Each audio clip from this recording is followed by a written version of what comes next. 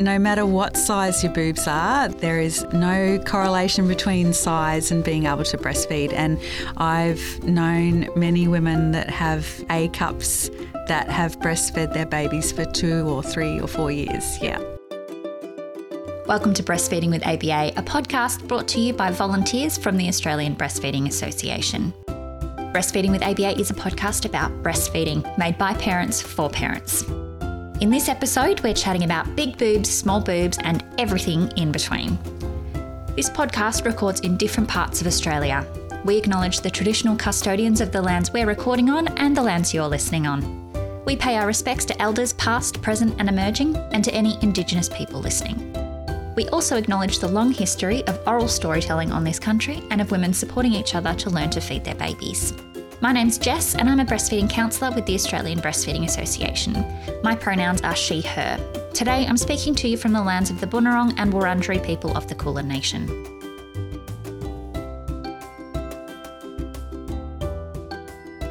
And my name's Naomi. I'm a breastfeeding counsellor with the Australian Breastfeeding Association also. I'm the Senior Manager for Breastfeeding Information and Research at the Australian Breastfeeding Association, and my pronouns are she and her. I live on the lands of the Yugara and the Turrbal people. So today we are talking about big boobs, little boobs, and everything in between. So I know a lot of people, especially when they're going into having their first baby, they might be wondering about if they've got really big boobs or really small boobs, how that might impact on feeding their baby. So I just want to start with a question that Naomi, perhaps you can answer. What do normal boobs look like? Well, that is a really good question. I don't think there's any such thing as normal boobs. I recently saw a portrait competition that involved pictures of breasts, and I can tell you they were all very, very different. Yeah, absolutely. Yeah. There's no specific breast that's completely normal, and I think that's probably something that we have been sold as a culture, that there is a normal breast, that they're these medium-sized perky things, but it's really not the case. You've usually got one's at least a little bit bigger than the other. They all point in different directions. They're different levels of perkiness, sagginess, size, and they're all good boobs. Different nipple shapes too. Absolutely, not just breast. Yeah. Yeah, and they're all, different colours, and they get a lot darker during pregnancy as well, so that's quite normal too. So why are some boobs bigger than others? So it really just comes down to your individual anatomy. Some people will have larger breasts, and that can just be due to the amount of connective tissue, the amount of fatty tissue, or the glandular tissue, and that's the one that's specifically related to breast milk storage. But breast size really has no relation to your ability to make enough milk for your baby. When and why do boobs change in size and shape? The main changes start occurring in puberty with the onset of menstruation and moving towards your body being ready to have a baby. And then the other time that the main changes occur is during pregnancy. So just in that second and third trimester, most women will see some changes occurring in their breast, usually changes in size and, as Jess already mentioned, changes in colour, particularly the areola and the nipple area. Yeah, it almost turns into like a target for babies to aim for, doesn't it? I'm pretty sure that's what it's for, yeah. Yeah, absolutely. And that's actually called, the scientific name for that process is called lactogenesis. So that directly translates into, so lacto means milk and genesis means beginning. So it's beginning of milk. So what about big boobs? What are some helpful things for people who have large breasts when they might be looking at feeding a baby? Well, during pregnancy, I think for anyone, but particularly if you do have larger breasts, it's good to get a good supportive bra during pregnancy, but also bear in mind that bra may not necessarily fit you after you've had your baby, because there are some more changes. And then it is really just about being familiar with your body and used to handling your breasts, because once you have your baby, breastfeeding will involve a lot of handling your breasts. So that is something to just bear in mind. And then when you are learning to breastfeed your baby, just knowing that it can take some time to become accustomed to positioning and what works best for you and what works best for your baby, because it's not the same for everyone. And having larger breasts can just make some of those standard positioning and attachment steps a little bit trickier, or they might not necessarily work for you depending on the shape and how your breasts fall. Yeah, that's right. A lot of it, I seem to find, depends on sort of what direction your breasts are going in as well. So for some people, standing in front of a mirror and actually having a look at their breasts during pregnancy and just to see that, because that might actually just, you know, have a little trigger in your brain where you go, oh, this one goes a little bit off to this side, so I can try, you know, bringing my baby on from this side to go onto the breast. I know that some people like to use a pillow to help get their baby in the right position when they have really large breasts, especially when the weather's really, really hot, because they can get so hot and sweaty having big boobs, and babies can get really hot and sweaty, that you're having that little bit of separation can be really helpful as well. Particularly if you notice that your nipples actually point down. I have met quite a few women who find that quite challenging, because in those early days when you're learning how to breastfeed, you really want to be able to see what's going on. And if you can't see your nipples, that can be a bit of a mind block for you. But something to know is that your baby is born knowing what to do, and your job really is to support your baby. And if your baby has the right support and feels safe and secure in how you're positioned and how you're holding them, then they'll be able to find your nipple, and they'll be able to latch on even if you can't see it. But in that instance, that's when a mirror could come in handy, or even some people just use the reverse camera on their phone so that they can see what's happening if they feel they need to be able to see what's going on there. And what about shaping the breast? Yeah, sometimes, particularly when babies are very new and small, shaping the breast can just help provide them that sense of grabbing onto something. Because sometimes when you have bigger breasts, your breast tissue and that area around the nipple and the areola can be a lot rounder and not as easy for your baby to latch onto. So that's where that shaping will help. In particular when milk comes in as well. I know that a lot of women, even with smaller breasts, have that problem where it's so full that the skin is so stretched that the nipple, there's not a lot to latch onto. So using something called reverse pressure softening can be really helpful then as well, which is when you sort of just make almost like a little claw shape with your hand and just turn your fingers tips underneath and just put a little bit of pressure around your nipple and areola, and then gently just push that back a little bit, and that will help to soften your breasts and help the nipple to be a little bit more accessible to your baby. What about if someone with large breasts is being told that, say they're feeding their baby and they're in a position that feels really, really comfortable and the baby's getting lots of milk, there's lots of good signs that baby's getting enough milk, but someone says that looks wrong. What would you say to that? There is no such thing as a right position or a wrong position. It's really just goes by what works well for you and your baby. So if, like Jess just said, if your baby is latched onto your breast and you can hear those big sucks and swallows and the baby's relaxed and you're not feeling any pain or discomfort, then everything is fine. And some people will want to comment on how the position looks because they'll have an idea in their mind of what's right and what's wrong. But if it feels good and it's working, then leave it alone. Then it's a winner. That's right. That's right. Yeah. Okay, so I want to talk about a bit more on big breasts and breastfeeding in public. What do you think people need to know about that?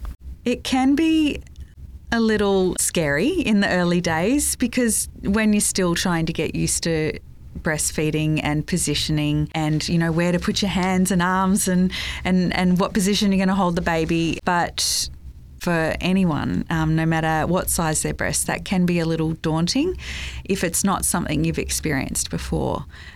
That's where going to an ABA group meeting is always a great first trip out because the other people there will be supportive and friendly and probably won't even look sideways at you when you're breastfeeding. So that's a great first trip out. You can also consider finding somewhere that's a little quieter or private for you if you are feeling a little bit worried. Of course, it's okay to breastfeed in public, and it's you and your baby's right to breastfeed wherever you are. But there are quiet and private spaces in many places, and that might just be a good strategy for you until you feel more comfortable. There are also great ways that you can layer your clothing so that when you need to feed your baby, you don't need to expose as much of your body, because sometimes that can feel a little bit uncomfortable for some people, and in winter it can just be downright cold when you have your tummy or the side of your body exposed. So layering of clothes can be helpful. So wearing a singlet that's a bit stretchy underneath whatever else you're wearing, because you can leave your singlet on then and just pull your breast out of the side of the singlet. Yeah, I always felt very comfortable with breastfeeding in public, but only if I had a shirt that would go down, because I felt really uncomfortable exposing my stomach. That was just what I was comfortable with, and I know other people have felt the exact opposite way, and both of those things are fine. That's right. Just go with whatever you feel comfortable with, and there's no law about being discreet in a public place. You don't have to. It's not always possible, especially when babies get a little bit older and they start to get distracted. If someone walks by and they want to have a look and see what's going on in the world, you're still protected by that legislation that says that you can breastfeed in public if you and your baby are allowed to be there. And when I had my babies, they're a bit old now, they're 21 and 19, but there weren't all these incredible dresses that are available now where you can just lift up enough to get your breast out. I didn't have that option. I had to pull up my shirt and have a cold tummy. I want to switch a little bit and talk a little bit about small boobs. So just to start with, I know that sometimes people have asked me this in the past. If you've got really small boobs, can you still breastfeed? Absolutely. No matter what size your boobs are, there is no correlation between size and being able to breastfeed. And I've known many women that have A cups that have breastfed their babies for 2 or 3 or 4 years. Yeah. What about, I'm going to ask a few questions about some sort of interventions that have happened. So because we're talking about small boobs, what about breast implants? Things are definitely improving in the breast implant procedure world. Quite a few years ago, most implants were done with a scar that would be left around the nipple area, and of course that's cutting off that nerve supply that tells your brain and your body to make breast milk. So that was a problem. It didn't always mean that you couldn't make enough milk, but it could pose a problem. And hopefully that kind of surgery isn't still occurring. I believe most breast surgery now, the scar is well and truly under the breast area, so not as problematic. The only concern with implants is that sometimes they can leak, and there are some concerns about whether the silicone from inside the implant, whether that moves into the breast milk and poses a problem for the baby. And that, I guess, will be an individual decision for everyone, and seek some information out about that. Also, sometimes that implant, because all the breast tissue is still there, making breast milk isn't generally a problem, but sometimes that implant may put some pressure on some of the milk ducts, and therefore if you find that you're getting mastitis, one of the reasons could be because of that implant, but it's not something that we really hear about commonly. And what about underlying causes for reasons why people might have gotten breast implants in the first place? Yeah. So there's one in particular that does come up. It's a fairly rare condition, so it's called insufficient glandular tissue. Can you talk a little bit about that? Yeah, so insufficient glandular tissue, often you might see it called IGT, is where the milk-making tissue of the breasts, the glandular tissue hasn't developed fully for some reason, and that is usually something that will happen during, or not happen during, puberty. There isn't a huge amount of research on how insufficient glandular tissue is diagnosed, so I can't say definitively what that is. There is work currently being done in Australia on this, which is quite exciting. So we will know more soon. But often how we think of it is if there is a big gap between the breasts, and it's usually around 4 to 5 centimetres between the breasts, that can be an indication that you might have insufficient glandular tissue. And then sometimes the shapes, so you might have tubular looking breasts. And once again, like everything, nothing is definite. So if you're listening to this and you're thinking, oh, I've got a big gap between my breasts, please know that it doesn't necessarily mean that you won't be able to make enough milk for your baby. Yeah, that's right. Yeah. It's just worth seeing a lactation consultant if you can, chatting to an ABA breastfeeding counsellor, and just gathering as much information as you can. Yeah, absolutely. So what about other types of surgery? So we've talked a bit about surgery where we've got breast implants going in. Mm-hmm. What about surgery where there might be breast tissue being removed or sort of cut into? So things like breast reductions, gender affirmation surgeries, or even sort of treatments like lumpectomies. How can they affect feeding a baby? Yeah, well, we'll start with the smallest, yes. the lumpectomies. So lumpectomies or even biopsies, of course, they're where there's been some surgical intrusion into the breast. Yep. So there's always the chance that there could be some nerve damage or even some severing of a milk duct, for example. So those kind of procedures often don't cause any problems, but once again, if you find yourself getting recurrent mastitis, it could be for that reason. Whereas breast reduction is when there's been a larger removal of breast tissue. And so that could just mean that you've had a sizable amount of your milk-making tissue removed. The good thing is that the milk-making tissue, the glandular tissue that you still have left behind, if stimulated enough, will make enough milk for your baby. But it's just something to be aware of and something that you can just pre-arm yourself with information and educate yourself and have those strategies in place and just know what to look out for as well. Yeah, absolutely. And, there's a lot of good books out there. There's information on our website if you have had one of those types of surgeries, and you can speak to a breastfeeding counsellor about getting support and how you can continue to feed your baby even if you aren't able to make enough milk. If you have had a significant amount of breast tissue removed, it is still possible to feed your baby, and there are a lot of options for that. Yeah, that's right. And then mastectomies, whether that's a single mastectomy or whether you've had both breasts removed, of course they're different scenarios again. So removal of one breast, it is still possible to breastfeed with one breast. In fact, we have another podcast called Super Lefty. Yes. And that one is all about the experience of breastfeeding on one side. So it is absolutely possible to breastfeed on one side. If you've had both breasts removed for whatever reason, of course, that's a completely different scenario. Unfortunately, if you don't have any breast or milk-making tissue, then it won't be possible to feed a baby with milk made by your body, but there are other ways that you can provide human milk to your baby through donor milk.